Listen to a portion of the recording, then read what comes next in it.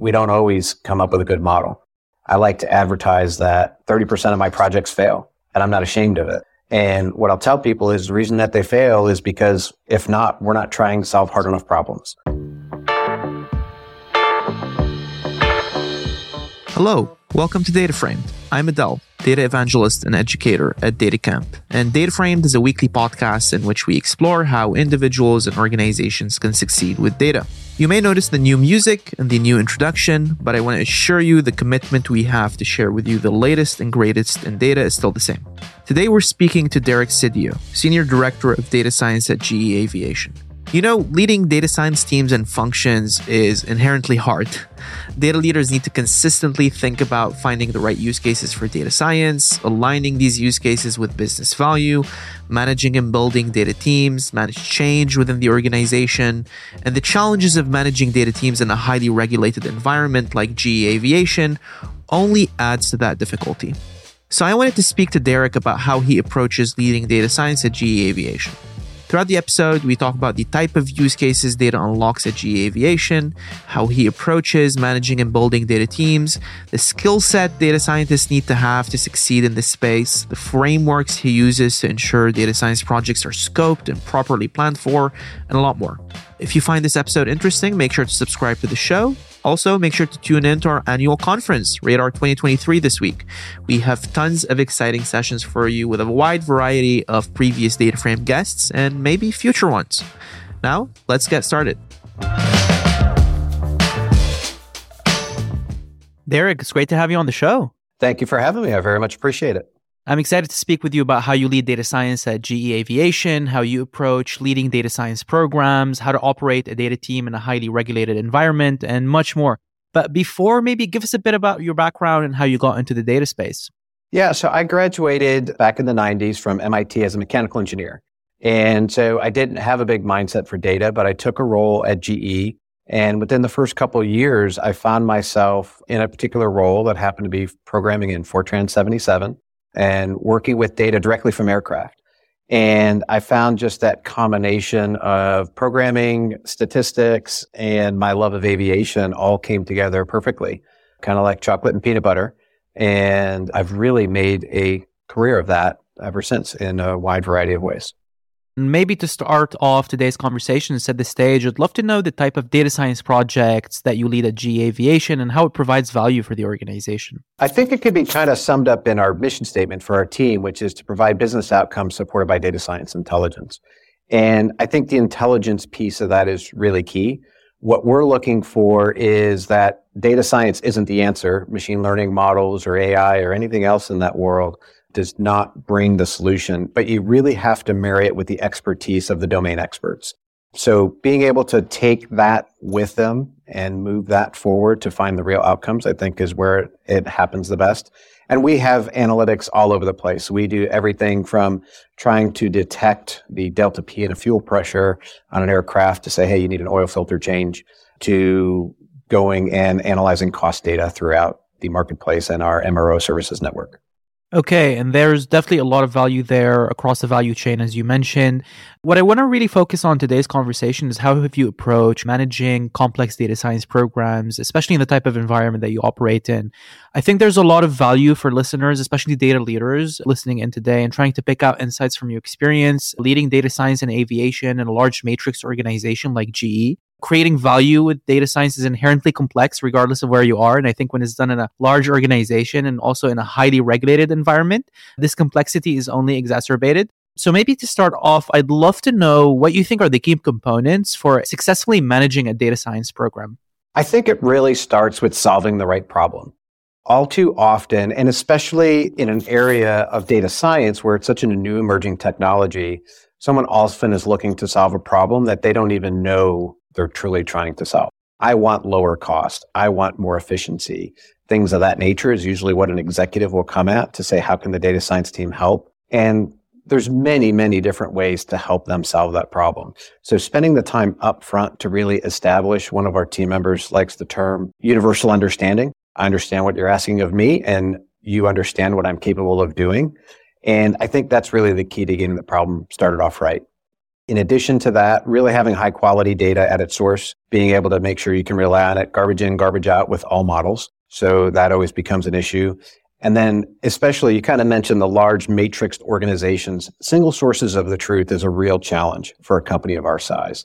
So everyone has their day jobs and they've got to be tactical in what they're trying to solve throughout the business, whether it's running stuff in the supply chain or it's something in a services shop, et cetera. So there's a need for them to have it right tactically every day.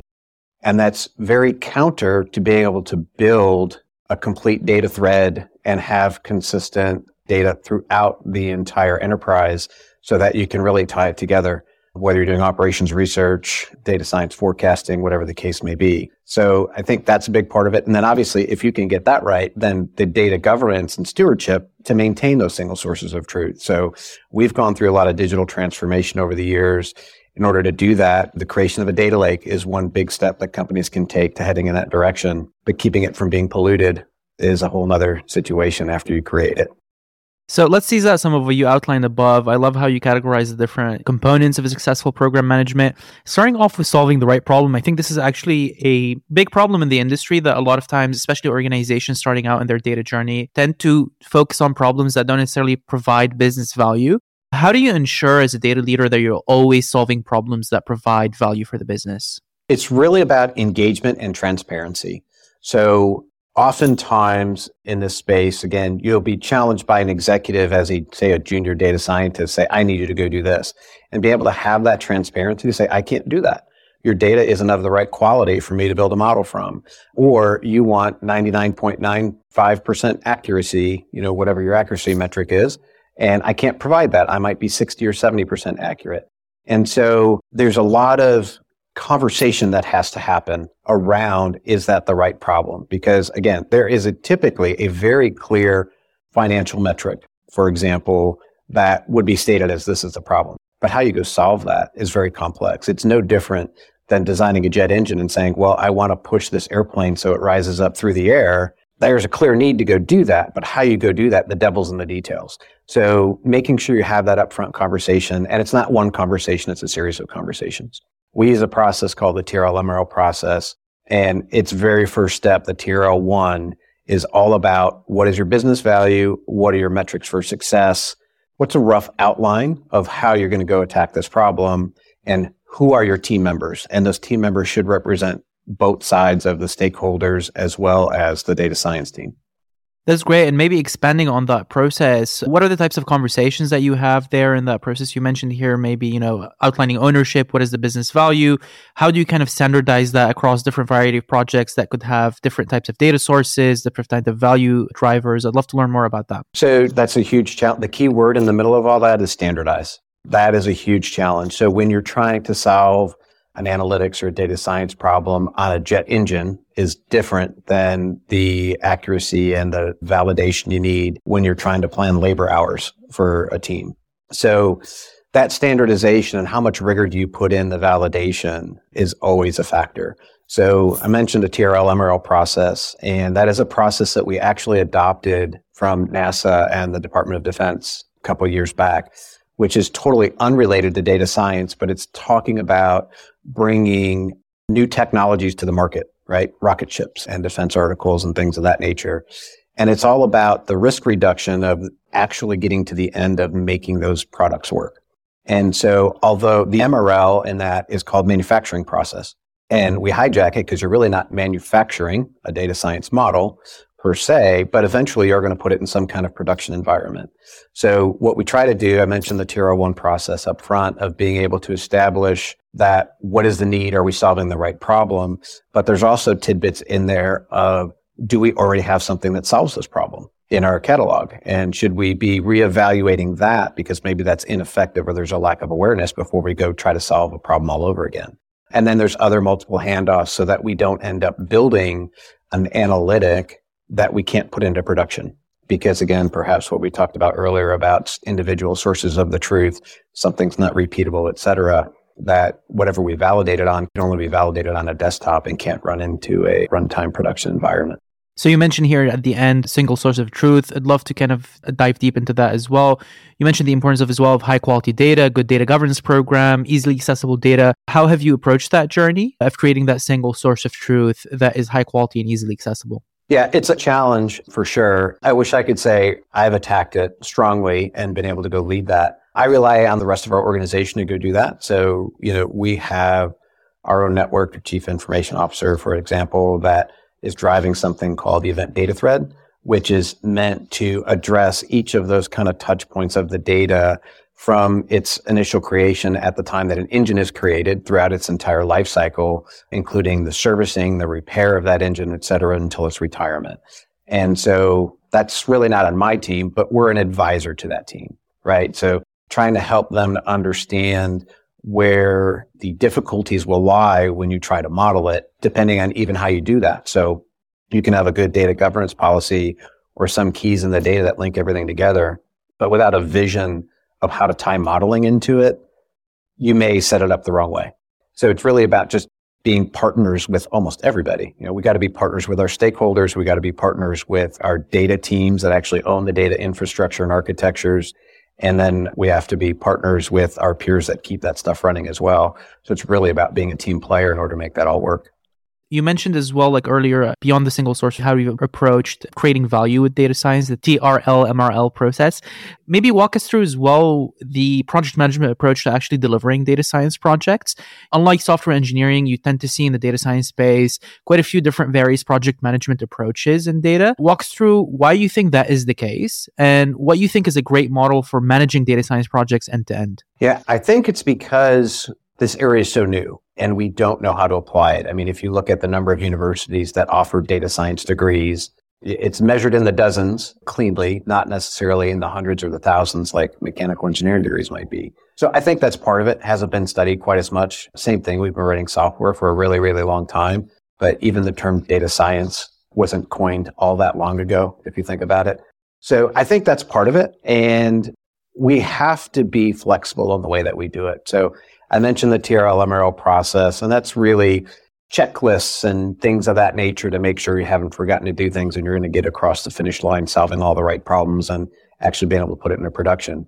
But there's still an aspect of project management, right? That TRL-MRL process isn't that different from CRISP DM or the Microsoft Team Data Science as far as running a specific project. But you still have to manage a team. We're still teams of people that are doing this work. And so is agile methodologies one of the right ways to project manage your team? There's just so many ways to do it. We're currently in the middle of an agile transformation, really applying agile software principles to our data science projects. Literally just getting started in it. We've been doing it for about a month. One of our teams did a demo of it, if you will, ran a pilot program and found that we could actually apply the software principles pretty well. The difference that we face, I think, and the biggest challenge in making agile work is, especially on a lot of the data science projects, they tend to be run by one or two people, very, very small teams, compared to software development, which even though software development may work in small pods of, say, 5 or 6, a team of one is very hard to go get a scrum master for and to justify having a scrum master for. So how do you get an individual data scientist to think with an agile mindset and plan their day and run in sprints and do retrospectives all by themselves without other team members is really the challenge in bringing it together. And I think across the industry, a lot of data scientists really start off in kind of one-off until a project gets really big. More are run by single data scientists than they are by large groups until it really gets into be a production process. That's great. And you mentioned that, skill set component of how do you get that data scientist to be both technical, but also have that business acumen of necessarily project management and approach projects. Teases into my next set of questions on how to structure teams around value creation, right? A big part of providing value with data science is structuring teams around effective data science best practices, making sure that they're aligned with the business value. I'd love to focus on how you've approached as well structuring the different data teams you lead. So I would love to start by understanding, what do you think is an ideal data team structure? I think it's not a great answer to start with. It totally depends, but it does totally depend. As I mentioned, I work in a relatively large company, and so we have an entire digital technology team that I can turn to them and say, hey, we need this kind of infrastructure. In many cases, data science teams are, Swiss Army knives because they are the whole digital technology department for their team almost. So it does depend based on the support structure, but I think the keys of being flexible don't change. So I'm a huge fan of the book by Stanley McChrystal called Team of Teams. The real short version, and I highly recommend go buy his book and read it. So, but the super short version is that you want deep experts on your team, but you want everyone to be able to do all of the jobs. So when I look at composing a data science team, that's exactly how I look at it. I look at having strengths spread out throughout the team. So I've got someone really strong in forecasting, someone strong in operations research, someone strong in visualization with BI, and then someone who's a really strong data wrangler.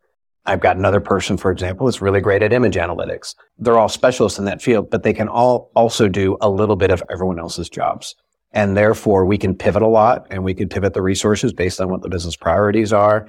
And it also basically creates a continuous learning environment where everyone gets to kind of pick up. And we use things like hackathons within our own teams to create artificial problems. Just so, for example, we just had one on image analytics so that everyone on the team could learn a little bit more about image analytics. So at least they're conversant in case whatever stakeholder they're talking to might happen to have an image analytics problem that would fit in their space. So you mentioned, all the different skills they can have, and that's great. Those are the unicorns to go find someone who can project manage themselves and be a great data scientist and a great data wrangler. Those are really, really hard to find, but the teams of teams approach helps you balance that out in the interim while you continue to find those all-stars that can do it all. This connects to my follow-up question because indeed kind of having that data scientist with the multiple skill sets that we described is a unicorn data scientist, very difficult to find.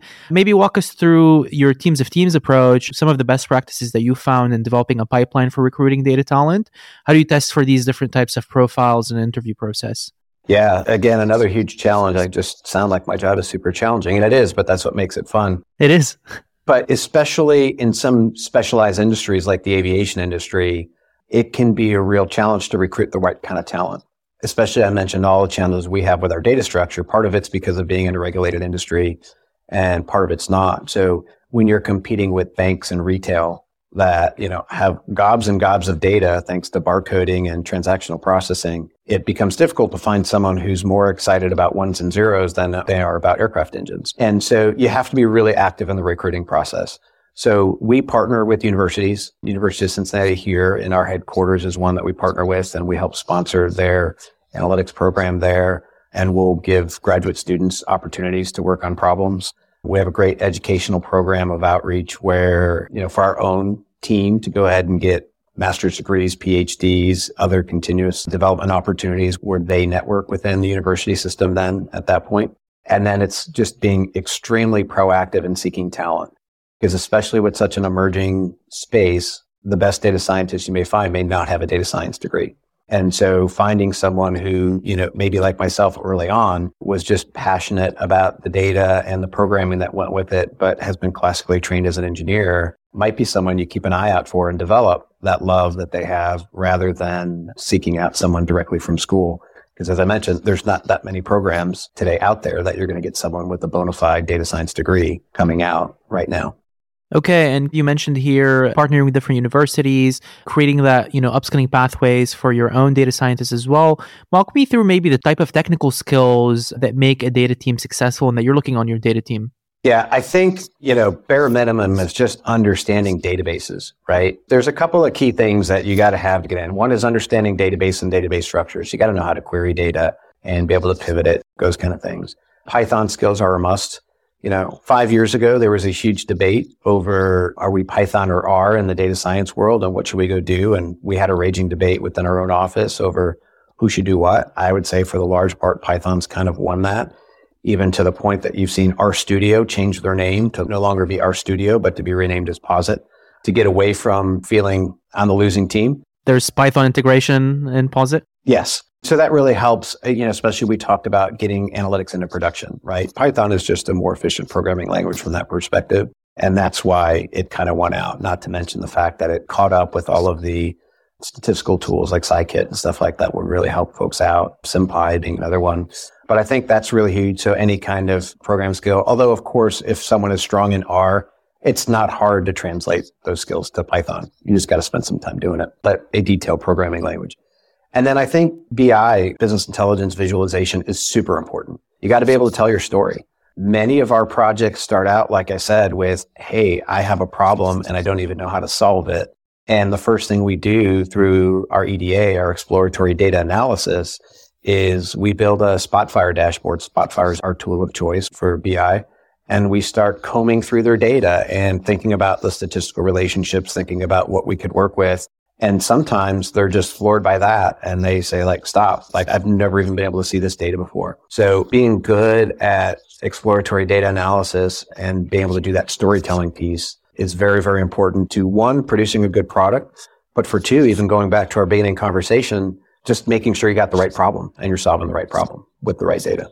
We talked about the technical skills here. Maybe walk us through as well the soft skills, because you mentioned storytelling, the ability to tell stories with data. I think that's so foundational to be able to succeed with data science. What do you think are important soft skills outside of storytelling that are must-have skill sets on a data team? Yeah, so the storytelling, as we mentioned, is really huge, but CAP, our change acceleration process, is another one.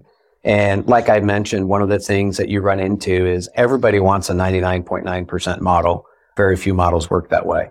So being able to convince them of how to use an imperfect model. There's a quote by George Box that all models are wrong and some are useful, is something that the data scientist has to fully understand and be able to convince others of. So it's not easy. Change acceleration process is something you need to really work at, but something like that helps give you guidelines to think about, how do I move detractors to neutral and neutral folks to supporters of me, is a big thing. Transparency is critical. I mentioned we don't always come up with a good model. I like to advertise that 30% of my projects fail, and I'm not ashamed of it. And what I'll tell people is the reason that they fail is because if not, we're not trying to solve hard enough problems. So, but that takes a certain amount of transparency for everyone to be open with, right? Again, that universal understanding. I understand what you want from me, but I can't provide that. And so that recognition of being able to build that reputation within your team, right, becomes really huge. Data scientists can change the world. You want to be seen as that go-to team, and transparency is a big part of that from a soft skill. And then we did talk about the project management a little bit already, and to be able to basically deliver on time, right? So we're working on our agile transformation to try to even speed up what we do. But again, since many times your stakeholder is trying to find a 99.9% model, they'll ask you to keep going until you get there. You've got to be able to manage both their expectations and your own project to say, look, it gets exponential, right? In the amount of effort I need to put in to keep moving my accuracy higher. So how do you, A, communicate that, and B, program manage to deliver an outcome and hit major on the majors and minor on the minors? So maybe the 80% accuracy answer is right to get a big outcome here. And you can go chase the 99, but there's probably another project you could go kick off and even get partially right that has a bigger impact to the business. So that's where the program management kind of meets the transparency in the middle. I love that, especially on the transparency and the change and acceleration process. A lot of organizations tend to have, especially large organizations, tend to have like a data translator, project manager, program manager role within data teams.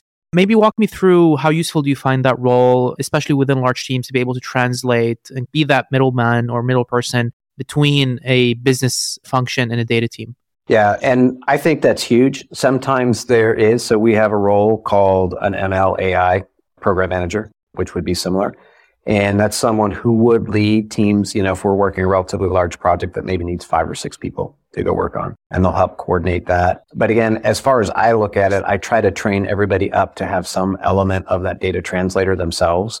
And we're not. That's where that team of teams comes in. And, you ask to send in, hey, I know you've done all the work, but we need this person to present in order to make sure that happens. I mentioned a lot of data science projects tend to be singularly worked. Only one person and maybe partnering with somebody else where they run into trouble. And so I think the industry is trying to find what that right balance is. Do you have a translator or a program manager that can do that? It really depends on the skills of your team and the breadth of the people working on the projects. You mentioned here as well, having a team of teams and like developing that skill set within the data scientist. I find is the ability to turn detractors into champions also is easier when you have a strong data culture within the organization and you have executive buy-in and everyone is really aligned with the data science agenda and the data culture. Maybe walk me through the onus that the data leader has here in developing that data culture and their non-technical counterpart. Yeah, that's a huge question in and of itself. Because I can say I've seen it over time. I've been at this company for 27 years. So I've seen us over time going from recognizing digital is important, but having no idea what it means, to digital is important, why can't the teams get it right, to digital is important and forecasting is key, wow, our data is a mess and maybe we need to go clean it up a little bit, and then taking that to the next step. So there's definitely that high level leadership from the business that you have to get on board to recognize it. And it's a journey. It's a journey for every company. The larger the company, maybe the longer the journey. But I think the key that you hit on there is whose responsibility is it? And I take that on as partially my responsibility. As a data science team, you're often in the middle because you're getting multiple requests from multiple leadership that sometimes they're not even talking with each other. And yet you also are dealing with the day-to-day of the data underneath. And so you get this unique perspective to influence leadership upwards by saying, I understand what you're asking for, but I can't get it, and this is why. Maybe you should go fund this other team to improve data quality so I can give you better models. And I think that's a key that kind of comes into play in how we play with and influence the teams into an overall digital strategy so that they can get that data science is not just magic pixie dust that you drop onto things, but rather needs to be an infrastructure that supports its capabilities. That's really great. Let's shift gears a bit and talk about managing data science in a highly regulated environment, right? I think an added complexity of managing a data science program in an organization like GE Aviation is the regulatory environment of the airline industry. Walk us through maybe the additional complexity data leaders encounter in such an environment, what that looks like. Yes, it really gets to be a challenge. And some of it goes back into even what we talked earlier with how do you get people to accept an imperfect model? And understanding that, but some information is better than no information. So that in and of itself is a conversation that has to happen with regulatory agencies and even just within the business, that even if it's not a particularly corner of the business that's regulated, everyone just becomes so ingrained with the regulatory type practices that says it must be this way every time. So one of the things like we face in the data structures is a resistance to change sometimes. And being able to help them address that and recognize that, yes, we always have to do it in a regulatory fashion because this is how we sign things off and we're used to signing them off with paper, but recognizing that, hey, digital signatures can be accepted and traceable, et cetera. Again, sometimes you'll see a little more resistance, I think, in regulated agencies to change just in general because they're regulated. And so you have to have a little stronger scale at the change acceleration process, I think, in those cases. Okay, that's really great insight. And when developing data products, what is a validation framework that you follow? You mentioned the TRL, MRL process. What do these specific checks and balances look like for deployment that are enforced before a data product is deployed? Yeah, so as we mentioned, that process and some of its roots, taking a product all the way to finish, this again comes into some of the regulatory stuff. If we're doing dashboarding and we're doing very simple analytics, we kind of omit certain parts of that process from a validation because the outcome, if you're slightly wrong, becomes into something that maybe the negative impact is a phone call, right? An extra phone call that somebody made to contact a customer, et cetera.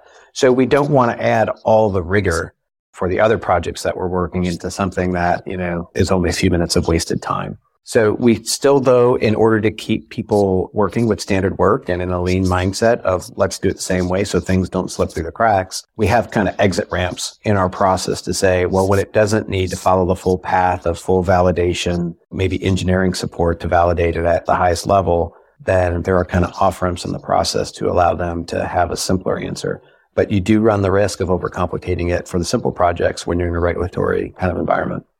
Okay, that's really great insight. And, one thing that I think is interesting in working in an environment such as the environment that you work in is that a lot of data teams tend to operate in relatively less regulated environments. Think your food delivery services, your social media applications, right? And I think there's a lot to learn about the structure of quality assurance and deployment best practices that are present within your industry.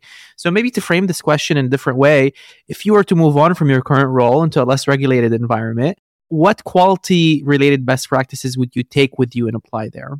There's another good book out there called The Checklist Manifesto. There's one example that's tied to the aviation industry that says, I don't have time for a checklist. And it says, well, if an airline pilot in emergency has time for a checklist, then why don't you? And I think that's really important. I think sometimes people bypass even the concept of a simple checklist to just say, look, I trust you to do your job, but we all forget things every day. And so the ability to just bring very simplified checklists, not a 1,000 line item kind of issue, but 10 or 15s that get to the spirit of what you're trying to do, to make sure, have you closed things off with the data structures team? Have you made sure that you're production ready? Have you had the right conversations? Have you validated that the problem you're solving is the right problem to solve, right? And those aren't necessarily in the right order, but they're the kind of things that you'd want to make sure that basically are in a checklist format that your team makes sure they hit every time. So that level of standard work, even in a non-regulated industry, it might be less standard work. You might have less effort in validation because the outcome of a late pizza is different than accidentally ordering $5 million of extra inventory, but you can still follow the same process to make sure you've got a quality product at the end. Okay, that's really awesome. Now, as we wrap up, Derek, I'd love to be able to learn from you. What are trends that you're looking out for in data science that you think will be impactful in 2023? It's definitely shaping up to be a relatively crazy year in the space of research and the operationalization of research. I'd love to learn how you're looking at things this year. Yeah, I think, kind of joke, but if I see one more chat GTI recall, I'm going to be a little tired of it. But it goes to show you how exciting it is for everybody, right? I mean, people are looking at this and they don't know what to do about it. They're like, wow, this is fantastic. And again, it goes back to some of that transparency. If you start looking underneath, you start to see how much handholding there might be in some of these projects and stuff like that, that they're not just pure AI or pure machine learning, that there's a lot of preparation that goes into that. And so I'm really interested in seeing us getting better in overall transparency around those things and recognizing the 2 points of it of, again, not letting it come across as magic pixie dust that you could just drop on anything and automatically it solves, so that first thing an executive does is say, well, let's go put AI on it. It's going to solve all our problems. But that goes with really talking about data structures and being really clear that you need good data to do data science. And you need to make that investment almost first. But again, like with the consultation of data scientists, because you want to make sure they understand where they can go with it and you want that feedback into it. So I'd really love to be able to see us recognize and think about the proper data collection, storage, and accessibility in order to really unlock what we can do. Completely agree with your point. In a lot of ways, AI this year is having sort of a COVID moment, if I have to make that comparison. When COVID started happening at the beginning, there was a lot of reluctance to admit that there's a global pandemic, right? And then when people realized, oh, there is a global pandemic, we're going to lock down the entire planet, right? There was this mass realization that things have changed. And I think with AI today, there is a realization that, oh, things have changed and there's a lot of exciting things that are going to happen. But at the same time, I think the messaging problem is that this is AGI, that this is some form of generalized intelligence, and it's not necessarily so.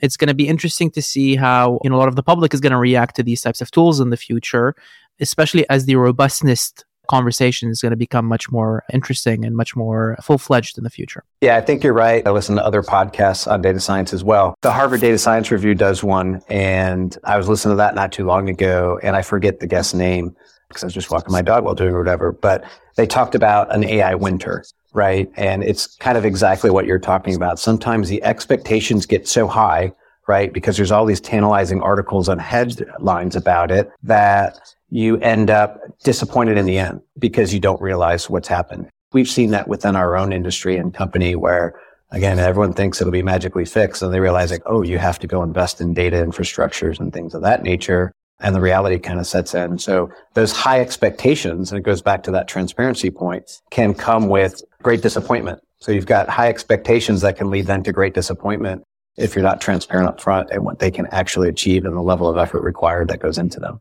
Definitely agreed. We'll see how the expectations will temper off and will change as the releases of new large language models become more integrated in products that we see every day. Derek, finally, before we wrap up today's episode, do you have any final call to action for the audience? Yeah, and I think I've hit the word 3 or 4 times in this podcast with transparency. And part of that really leads to an ethics discussion.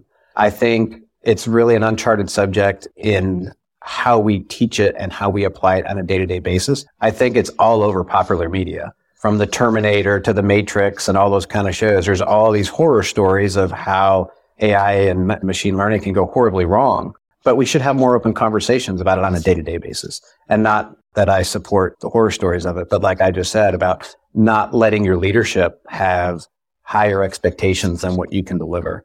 So I think I'd like to see more of that in some of the teachings. You have business law ethics classes in the universities and things of that nature I'd like to see us move more towards like, hey, what are the right responsibilities to do with AI and across the board? As you mentioned here, sometimes it's much more useful, not easier, to do a logistic regression that has like a 70-80% accuracy than to try to do some deep learning model that is barely interpretable, that no one can understand and no one has a lot of knowledge in deploying.